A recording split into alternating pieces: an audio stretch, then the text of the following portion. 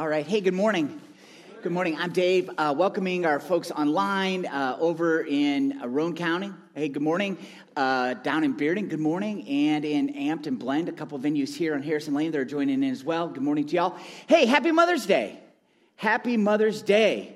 All right. So ultimately, it's a day that we celebrate moms, but it's a day really where we're celebrating God's creative work. In other words, God had a plan for people, and mothers are a vital part of that plan. And so all the moms out there, shout out to you. But as we get started, we're going to be talking from Genesis still. We're in a series called Out of the Chaos, where we're working through the book of Genesis. Really, the first 11 chapters is where we're going to go.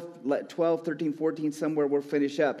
So something about me is, and I've shared this before, is that for a number of years, I would have defined myself as a New Testament follower of Jesus. And here's what I meant by that. That's not something to be proud of for me, because what I mean when I say that was I was a New Testament exclusive kind of follower. In other words, I read the New Testament, but I really didn't read the Old Testament because I'm like, so what? Who cares? It's really all about Jesus after all. And so if I ever read my Bible, my reading of my Bible was rare at best, right? If I ever actually did read it, it was just something in the New Testament, likely something from the Gospels, something about Jesus, because that's all I need. And that was dead wrong. As I got to know God's story as an entirety, all of a sudden I'm like, wow, I was missing out on all of who God is. And so if you want to know why I'm fairly passionate about what I do, it's because of this. I'm fairly passionate that we, as followers of Jesus, would understand the entirety of God's story, but even more so, that we would understand the Old Testament rightly. And here's what I mean by that. Because what I see in a lot of evangelicalism is people viewing the Old Testament here and the New Testament here. Like they are two parallel accounts that sometimes people view as two different gods, that there's the God of the Old Testament, and then there's this God of the New Testament, and then there's Jesus, and we really like him, but I don't know about the God of the Old Testament and the God who would destroy stuff. I don't know about that. And so it's really important that we go, wait a minute, if it's all of God's story, how do we view it? And so instead of viewing it as a story in parallel, there's the Old Testament and the New Testament. This is my new hand motion. You got to use it, okay? Here we go. Ready? I know I use hand motions a lot. We have to view God's story like this. We're viewing the Old Testament through the lens of the New. When we read the scriptures like that, all of a sudden stuff that doesn't make sense starts to make sense. And in particular, the first 11 chapters of the book of Genesis, we've talked about this already, that they make the rest of God's story, the rest of all the books of scripture make sense. Without them, they don't make sense. Without the setting of the stage that happens in the first 11 chapters of the book of Genesis, the rest of the books of the Bible don't make sense. And so the first 11 chapters, we're gonna call the introduction to God's story. This is the introduction. You could call it the prologue. God is laying foundation. And as a follower of Christ today, there's some really essential concepts that we would buy into that matter day in, day out, how we live and how we think from the first 11 chapters of the book of Genesis. It's just not some, oh, hey, that's nice, let's move on with life and talk about Jesus kind of book. No, they're foundational, because this book is all about something, right? And what's that book all about? It's all about what the author of Genesis reveals to us about who God is.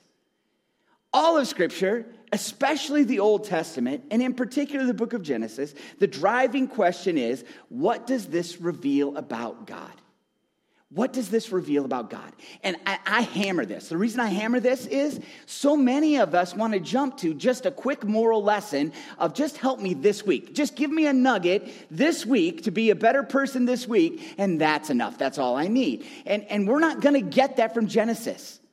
In particular, this weekend, we're going to see Noah get drunk. The moral of the story is don't get drunk. Okay, if you walk out of here and go, see, I told you we shouldn't get drunk. You missed it, man. It went way over your head. Has nothing to do with getting drunk. And yet, that's what we do. We just look at the story and go, okay, wait, how do I? No, that's not it. What's this telling me about who God is and how God interacts with his world that he's made? What is God revealing to us about who he is? And so far in this series, and we're going to talk something Two Rivers, okay? If Two Rivers is your church family, if you're visiting, hey, this is just for us, okay? I love you still, but here, this is for us. Two Rivers, we desire to be a word-dependent people. And that means we can't zoom in, zoom out each week, just give me something this week. We have to retain. We have principles week in and week out that we would build upon them, that we would retain, not just go, oh, that was nice. No. So as we get to the end of a series, that you would be like, okay, I actually learned something that I applied to my life, that hopefully a year from now, I'm not the same person I was because I've been implementing these truths into my life by the power of the Holy Spirit in order that I would look more like Jesus. That's the process. And so in this series, so far we've seen that God is better than I think he is. If we just read the book of Genesis in isolation, all of a sudden it's like, man, I don't know who that God is, and I don't want any part of him. Any God who would just destroy the world with a flood, I'm not sure I want about that. And then last week, Dave showed us that if God is better than who we think he is, that even God's judgment is better than I think it is. That somehow, in the midst of judgment, God is still doing something. And what we saw is God's judgment creates new beginnings. Out of God's judgment, he gives a remnant of grace. Through these first 9 chapters, we're seeing he gives a remnant of grace, that there's somebody that he dispenses grace to, that in the midst of not deserving it, God is still acting in their world. So I hope this week, Dave asked you last week that you would go ahead and read through the account here in Genesis. I hope you did that. I hope you read through the whole narrative as we went through chapters 6, 7, 8, as you went through that whole thing, because there's a really cool thing that we're going to ask you to do this week. And that is to go back and read all of where we've been in Genesis so far. So begin back in Genesis 1, and in particular, look at Genesis 1 through 3, and then Genesis 6 through 9, and to see the parallels that are there. It's pretty amazing that as we come to this story of Noah and the flood, it isn't some just random God starting over kind of thing, that God is actually moving somewhere. And he's taking this story of the flood to go with starting over with creation, but he has no expectation that somehow we would work it out on our own. This isn't like God's going, hey, that didn't work out, let's try again, maybe Noah would do better. In fact, we're going to see as we jump in here that that's explicitly not what it's about. So as you walk away this weekend, here's the big idea. God's fully committed to the world he created. So far in the book of Genesis, that's in doubt. Is he really committed? And what we're going to talk about is, yes, God is fully committed to the world he created, and that means, as God's people, God is fully committed to us, and that means that if you have new life in Christ, God is fully committed to you.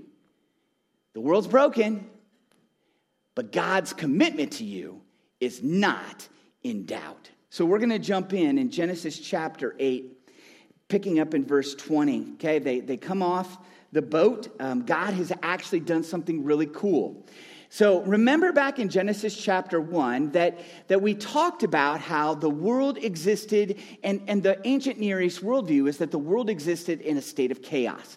That before there was creation, there was a state of chaos, and the God of the Hebrews, the God of the Israelites, came in and said, hey, before the world existed, here's what happened. I existed, and the Spirit of God was hovering over the face of the deep.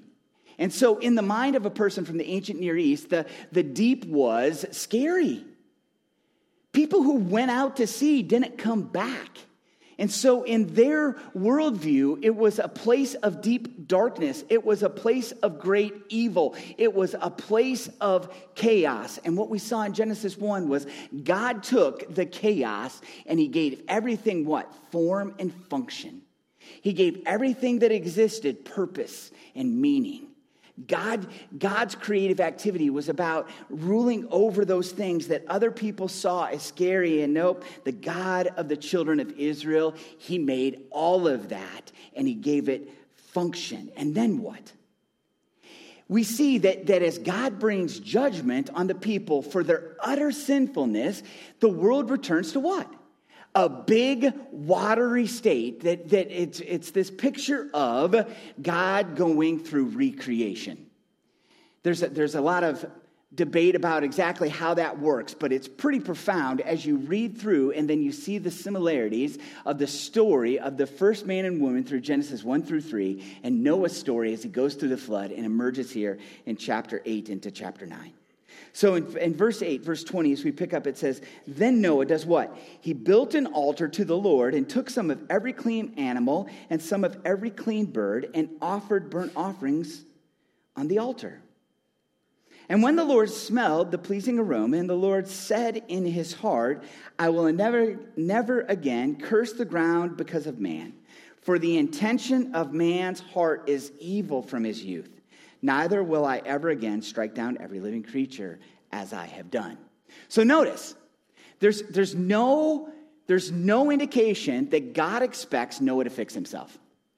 The kids of Noah, the next generation, God has no expectation that somehow humanity will not be utterly corrupted. Why? He says they're brokenhearted people from the beginning. They have no hope of fixing themselves. From here we are in Genesis chapter 8, and God's already clear. You have no hope of fixing you. This is the best news. For us who know the whole story, the best news is you can't fix you. There's no expectation God has that you would. It's not based on your performance. It's not based on anything you do. Why? God says you're utterly broken at heart. Best news you could ever hear. You're utterly evil at heart. Get over you. That's the best news you could ever hear. Because God has also given the solution. And that's why it's so essential that we don't just read God's story in isolation as followers of Christ. Yes, we ought to understand it in the original context and to the original audience. But as we're reading, we need to understand, whoa, he's given the solution. Because otherwise, right now, guess what? This is an utterly hopeless story. God knows you're broken. But what he has said is, I'm not going to send another flood. Never again will I destroy the world by a flood. I'm not going to do that.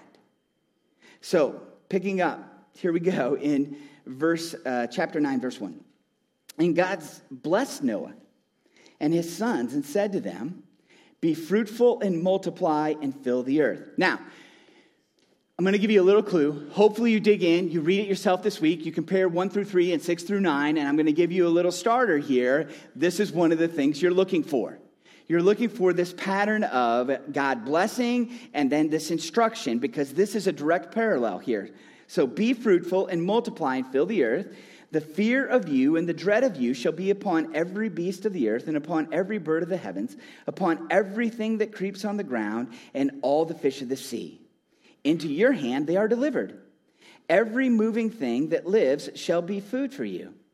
And as I gave you the green plants, I give you everything. But you shall not eat flesh with its life, that is, its blood. And for your lifeblood I will require a reckoning. And from every beast I will require it, and from man. From his fellow man I will require a reckoning for the life of man. Whoever sheds the blood of man, by man shall his blood be shed. For God made man in his own image, and you be fruitful and multiply. Increase greatly on the earth and multiply in it. God's instruction to the first man and woman is he says, hey, I made you. What's it say in Genesis chapter 1 and verse 28 beginning? And then through that little section right there, it says, and God blessed them. God blessed them and did what? God said to them, be fruitful and multiply and fill the earth and subdue it and have dominion over the fish of the sea and over the birds of the heavens and over every living thing that moves on the earth. And in that, we see that God has given humanity purpose, and that purpose remains. God hasn't changed. The purpose for humanity has remained from the very beginning, that God has created humanity. God has created people, that we would be about his stuff in this world, caring for his creation, caring for it, and also enjoying it. that we would be a people who enjoy the good things that he has made. And now it's Katie bar the door on all things, man. If you want to eat ants, have at it. If you want to eat pigs, have at it. That's going to get restricted later on. In other words, all things are for your enjoyment. All things God has made for you to join him in what he's doing in this world. And it's also clear that God cares for the people he created. God cares for the people he created. He's not just going, oh, well, I'm not really sure about people. No, it's clear from here that he really does care. And we're going to talk about that in a little bit, all right? Before we end, we're going to talk about God caring for the people he created in his image. God's story is bringing clarity, okay? God made it. God made it. God owns it. Keep your hands off of other people. Everything you learned in kindergarten. Everything you need to know, right? Everything you need to know, you learn in kindergarten. Keep your hands off other people. From the very beginning, God is clear. If I want to destroy a person, guess what? I get to do it. I get to do it. If you want to destroy a person, I will take your life. And we're like, whoa, that doesn't seem very right. God is clear. He absolutely values life. Now, I've heard it said this way. Okay, maybe you've heard it, an analogy like a potter. Like if somebody's making a piece of pottery and they get to a certain point and they're like, oh, this doesn't work, they can just start over. And what's that called? Their prerogative. That's what that's called. It's called their option. They can do whatever they want. Now, I used to be a woodworker. And so I would make, I wasn't great at it, but I made some coffee table, made some end tables. And so if I make an end table and I decide that I want to destroy that end table, guess what that's called? My prerogative. It's not evil. It's what I get to do. Why? I made it. I own it. It belongs to me. Now, when it comes to God, what have we learned? If we're bought in, and this is why this is huge as followers of Christ, if we're bought in that God made everything and everything belongs to him, and we believe what the New Testament says, that everything was created by Jesus and for Jesus, that means God gets to do whatever he wants to do, and our job is not to ever question his goodness. And yet we do, okay? I do it. But God's saying, I made it. And if I want to judge it, that's up to me. But you keep your hands off. You are not me. You are not God. And so if you came into my house and you grabbed my end table and you took it into my yard and you smashed it in front of my house, guess what you'd be called? A criminal. You just committed a crime, right? You just destroyed property. First you did breaking and entering, and then you grabbed my stuff and you destroyed it. If I did that, that's a morally neutral thing. If you did it, it's called evil. And so we really need to buy into this. Our culture has not bought into this at all. And then last week, Dave talked about how the worldview that we have really matters. And if it's shaped from Genesis, from the very beginning, it's all about who is God and how do I fit into God's story. And even within the Christian churches across America, people are still getting the message all the time, every weekend. God is all about you. He's all about you, man. God's into you. God digs you, okay? This is my theme, man. He's so into you. Man, he's so into you. If you're the only person who ever lived, he would have died for you. That sounds amazing, but it's not true. Because why?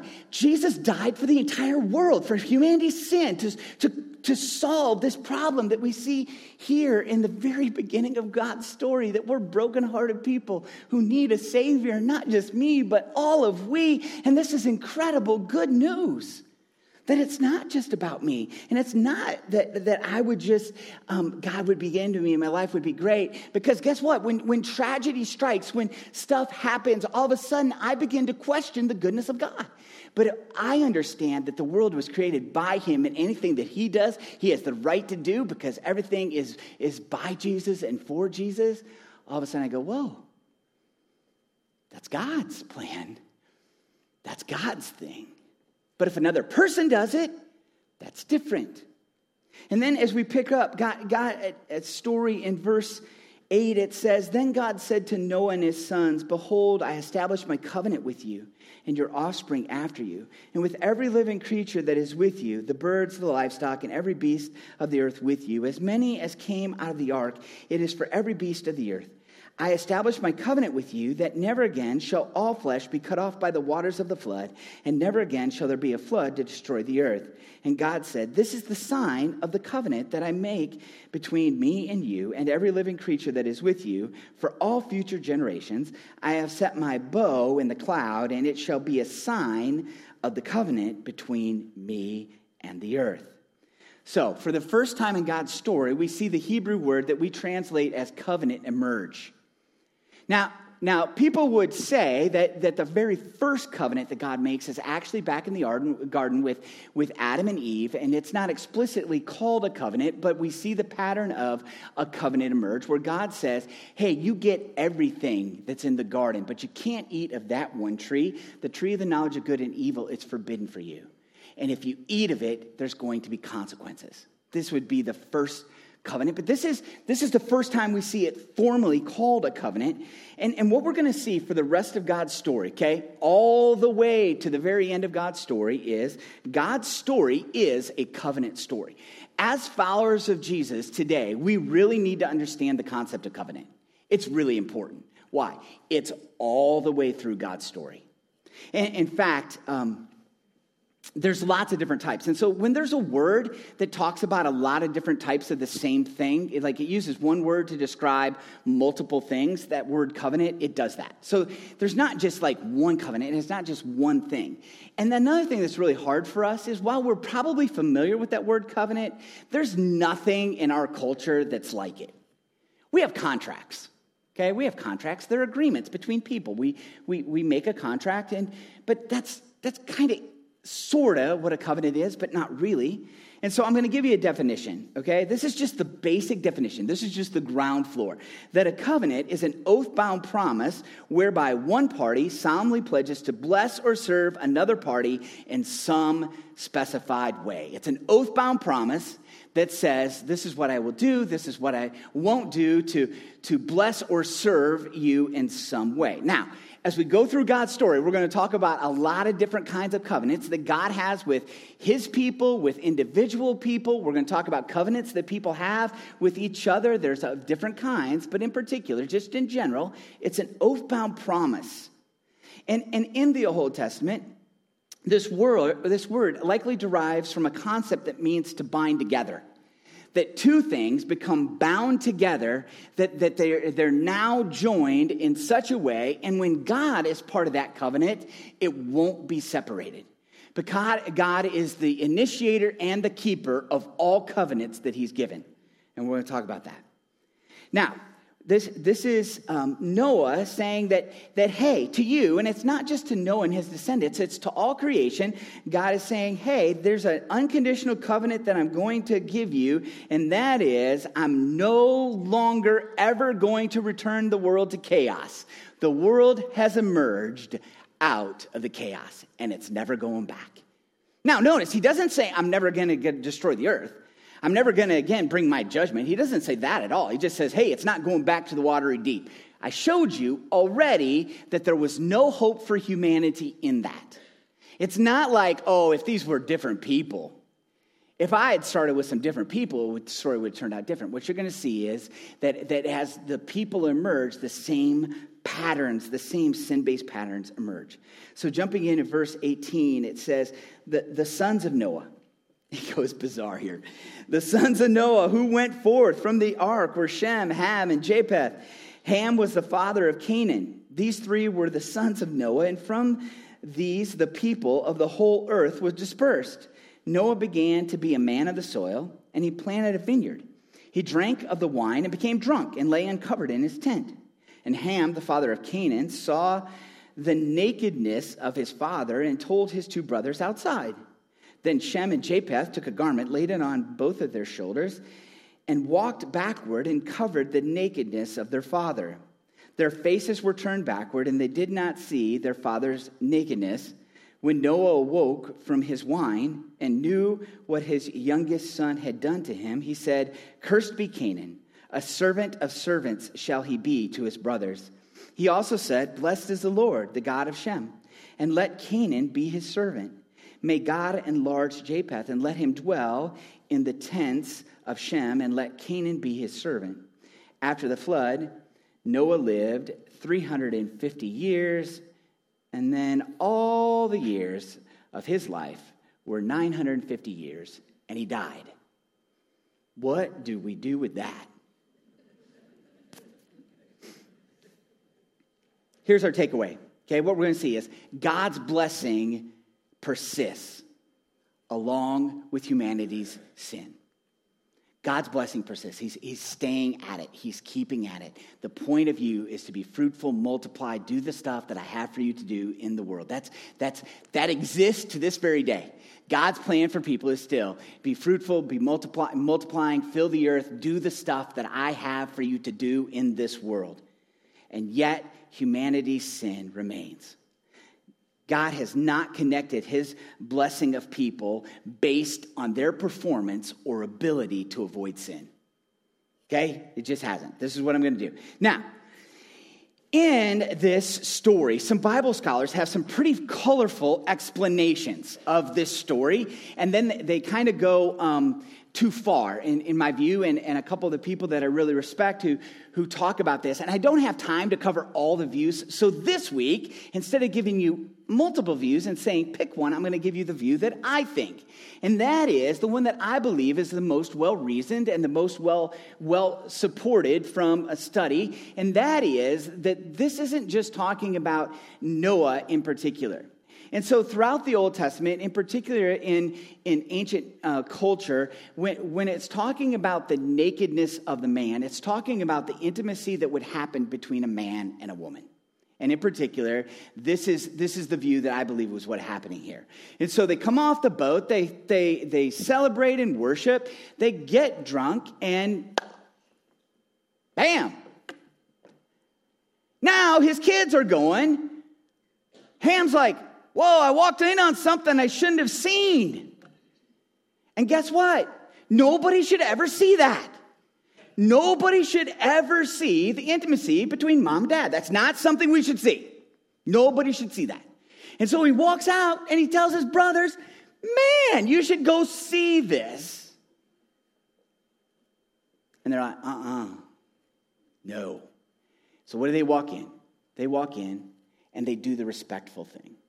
And so if we're just looking for the moral lesson here, it seems on the surface like it's just like, well, don't get drunk with wine. Move on. And in case any of you come from a background that anybody told you that wine in the Bible, well, you know, when Jesus drank wine, it wasn't the kind of wine that gets you drunk. That's just dumb, okay? That's just dumb. Yes, it's the wine that gets you drunk. From here at the beginning of Genesis to the days of Jesus, wine is wine. It's fermented drink made from grapes, and you still drink it to this day. And here in particular, okay, and I'm not advocating any way, shape, or form for either drinking wine or getting drunk when I say this, but the point of the story isn't don't get drunk like Noah. If you walk out of here with that, this whole thing went right over your head. The point of the story is, okay, wait, now it was foolish. It wasn't wise. It's not something he should have done. But the one who receives the judgment for being out of alignment with God is Ham, and even more so, his son, Canaan. Now this seems bizarro. So Ham disrespects his parents, which the law is clear that we're to honor our mother and father. So he dishonors his parents, and as a result, his kids get the punishment. And to us, this seems totally wrong and totally unfair. How in the world does he get that? And so what we see is this happening again in God's story of a godly line and an ungodly line emerge. And now, here it's really important that we understand who this book was originally to. So historically, the first 5 books of the Bible are credited to Moses. And Moses, as he recorded the first 5 books, who was the original audience? There were a group of people who had just been delivered out of Egypt, and they were in the wilderness, and they had a place that they were being sent. The place is called Canaan. It's a place of the promised land. You've maybe heard it referred to. It's a place that God had promised he was going to give them. But there's these people in the land. They're called Canaanites. Where did they come from? So if God's instruction to the children of Israel was to enter Canaan, what did he say? Kill them all. Even the women and children, all of them. Because if you don't, they will corrupt you. So now, if you understand that the Canaanites are from the ungodly line, they're the people who are opposed to God, they're the people who are cursed by God, and God says, kill them all, you'd be like, okay, well, maybe I'm a little bit more open to that. Now, sometimes people take from this, and other places in the Old Testament, this concept of generational curse. And I'm going to go down this just for a second. And that is that it's an important reminder for us that generational sin, we remember this. There is such a thing as generational sin, but generational sin is based on habit and thought patterns. It's really important. If we're going to be new covenant followers of Jesus and not old covenant followers of Jesus, that we're not going to view these two things, that we don't take things like generational curses from the Old Testament, superimpose them in the New Testament, and then go, well, we still have that legacy of a generational curse that we see in the Old Testament. Why? Jesus breaks all curses. It's important you remember that. Jesus breaks all curses. But that doesn't mean there's not something called generational sin that is based on habit and thought patterns. That there's cycles of sin that go from person to person. And if a person isn't in Christ, then maybe there is generational sin. But for those who are in Christ, they have gone from old to new, and their new life in Christ means you no longer have a generational curse on you. Okay, it's important you buy into that because you're going to get, I'd say, not a lot, but Christians are going to tell you, yep, that's a generational curse. You got it. No, we do not believe in superstition. We do not believe that anything isn't covered by the blood of Christ. He's enough to cover all of that. But it's also really, really important that we understand we're shaped by all the inputs around us, all of them. And we've talked already in this series. All the inputs come in, right? All the stuff that we take in, and it shapes how we think and what we do.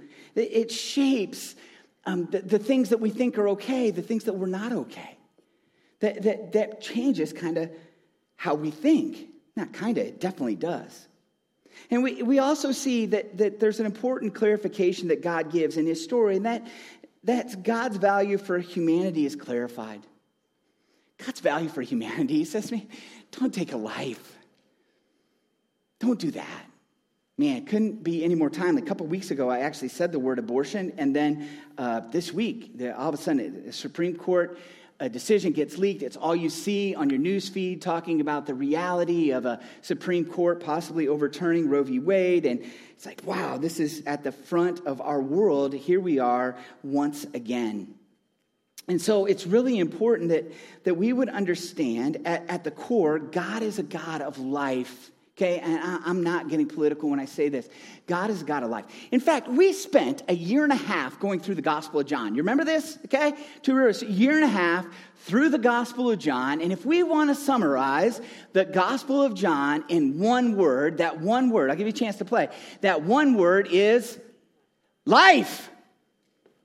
The Gospel of John is all about life.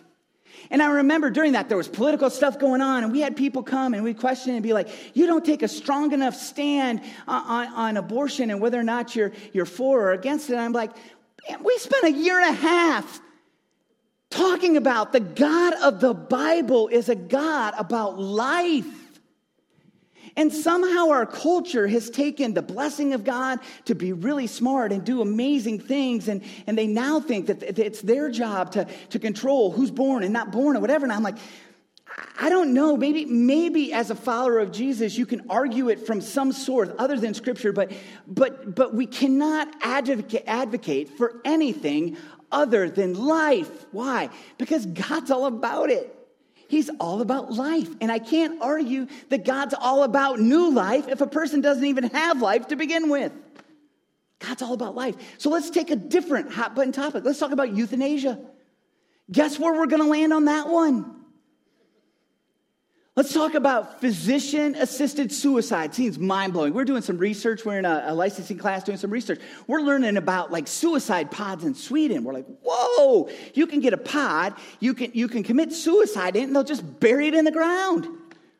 This sounds totally enlightened. And to me, it's, what are we doing? Life is valuable. God made us to be people of life. And so I'm not saying that I might not get down the road and I get a diagnosis and I'm towards the end and I'm suffering, that I might not be calling up my doctor and be like, hey, Dr. Collins, man, I really need something. Can you give me something? I'm not saying that because I'm not tough. I'm not saying that I won't opt out, but I will say this. God's all about life. He's all about life. And so as his followers, guess what we have to advocate for? Life in every circumstance to every person. Why? That they would experience new life in Christ, and they can't do that without life to begin with. That's our job. God is clear from the very beginning of the story. I made it. Keep your hands off it. I'm for it. And then as we move into the New Testament, we see that God is absolutely clear that this covenant language is so important about his relationship with us. Throughout, like I said, we're going to view this all throughout God's story, but there's a prophet by the name of Jeremiah that God gave these words to. He said, behold, the days are coming, declares the Lord, when I will make a new covenant with the house of Israel and the house of Judah, not like the covenant that I made with their fathers on the day when I took them by the hand to bring them out of the land of Egypt, my covenant that they broke, though I was their husband, declares the Lord. For this is the covenant what I will make with the house of Israel after those days, declares the Lord. I will put my law within them, and I will write it on their hearts. I will be their God, and they shall be my people. And no longer shall each one teach his neighbor and each his brother, saying, know the Lord, for they shall all know me, from the least of them to the greatest, declares the Lord. For I will forgive their iniquity, and I will remember their sin no more. As we come to the end of this story and Noah, really the so what? Like what do we walk away with? And we go, okay, wait, the fact that God's fully committed to the world he created, how does that impact me? Well, Jesus is proof that God is fully committed to us. If we have new life in Christ, Jesus is proof that God is fully committed to us. Why? He is the one who brought the new and better covenant into our world. He is the one who is going to give us a solution to the very beginning problem, which is we're utterly broken at heart with no hope of fixing ourselves. It's only Jesus through this new covenant.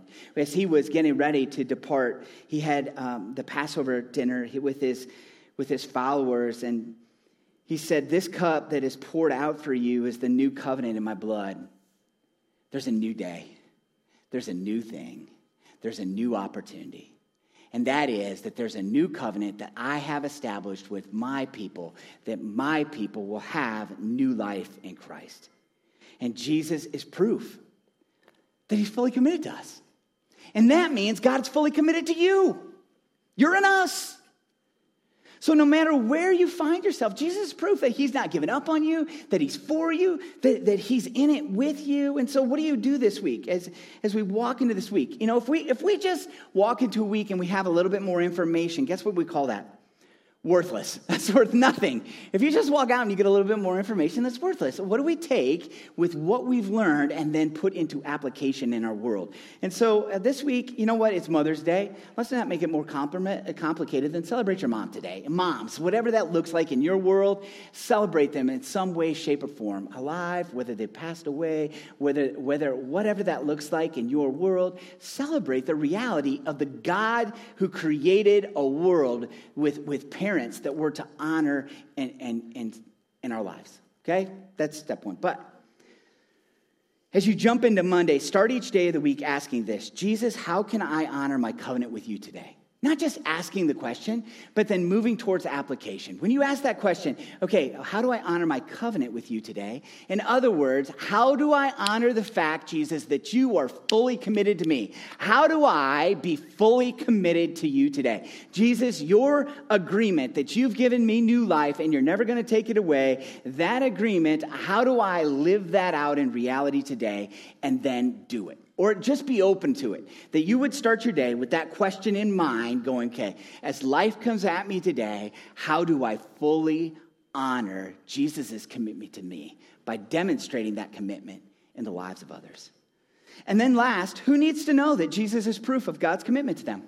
Who needs to know? We've been talking about 3 by 5, okay, 3 by 5, that there's 3 to 5 people that you're praying for, that they would know Jesus, that they would understand that God's fully committed to them. And Jesus is proof that God is fully committed to them. Who are those people? And you may have them already. If you don't, okay, one thing, if you're new, just take a 3 by 5 card, index card, and ask God for 3 to 5 people that you would write. And then you begin to pray for those people. Now, here's the thing. We're starting to hear stories of people who are like, hey, I'm praying for these people in my 3 by 5, and here's what God is doing. And it's really, really encouraging. Many of them are in a process, so we can't stand up here and tell you the story. They're happening. The stories are happening. And so that's really, really cool. But one of the things that's happening in my world is it seems hopeless. Some other sad people, it's like, this is hopeless. Man, my people are further from Jesus now than they were. This seems hopeless. And now, this is theory, okay? This is just my theory. I don't know this. But my theory is, like, if I was standing up here and I was able to tell you, hey, I have this 3 by 5 card and all 5 people have come to know Jesus, you'd be like, of course, you work for Jesus. You have like a full-time gig with Jesus. Yeah, he's going to do that, but what about me? And so it's like desert. But man, I'm starting to hear your stories. And so one of the things that we can do to encourage each other is share the stories. As you're seeing just glimmers of hope, you'd be like, okay, let me tell. Like, yeah, he's on the move, and I see him working in these lives because guess what? It's not going away. 3 by 5 isn't just something that we're leaving in this year as we go into the next ministry year, and we're excited to talk about that coming up this summer as we go into 22, into 23. 3 by 5 isn't going away. Why? Because we think it's just what we're called to be. As being a gospel-centered people, we should always have 3 to 5 people that we're praying for that would know Jesus, and that we would then not just pray that, but then, okay, what's my part, God? What's my part? What's my part? But right now, here's what we're going to do. The God that we talked about today and the God who's committed to us is a God who's worthy of our worship. So everywhere, online, okay, maybe you're not going to jump to your feet, but everywhere else, I'm going to ask you, jump to your feet, okay? Jump to your feet. Let's go. It's time to worship. It's time to worship the God who's committed to us. And so no matter what venue you're in, let's pour out our hearts in worship. God, we need your help right now. Would your spirit well up within us and help we worship? We ask in Jesus' name.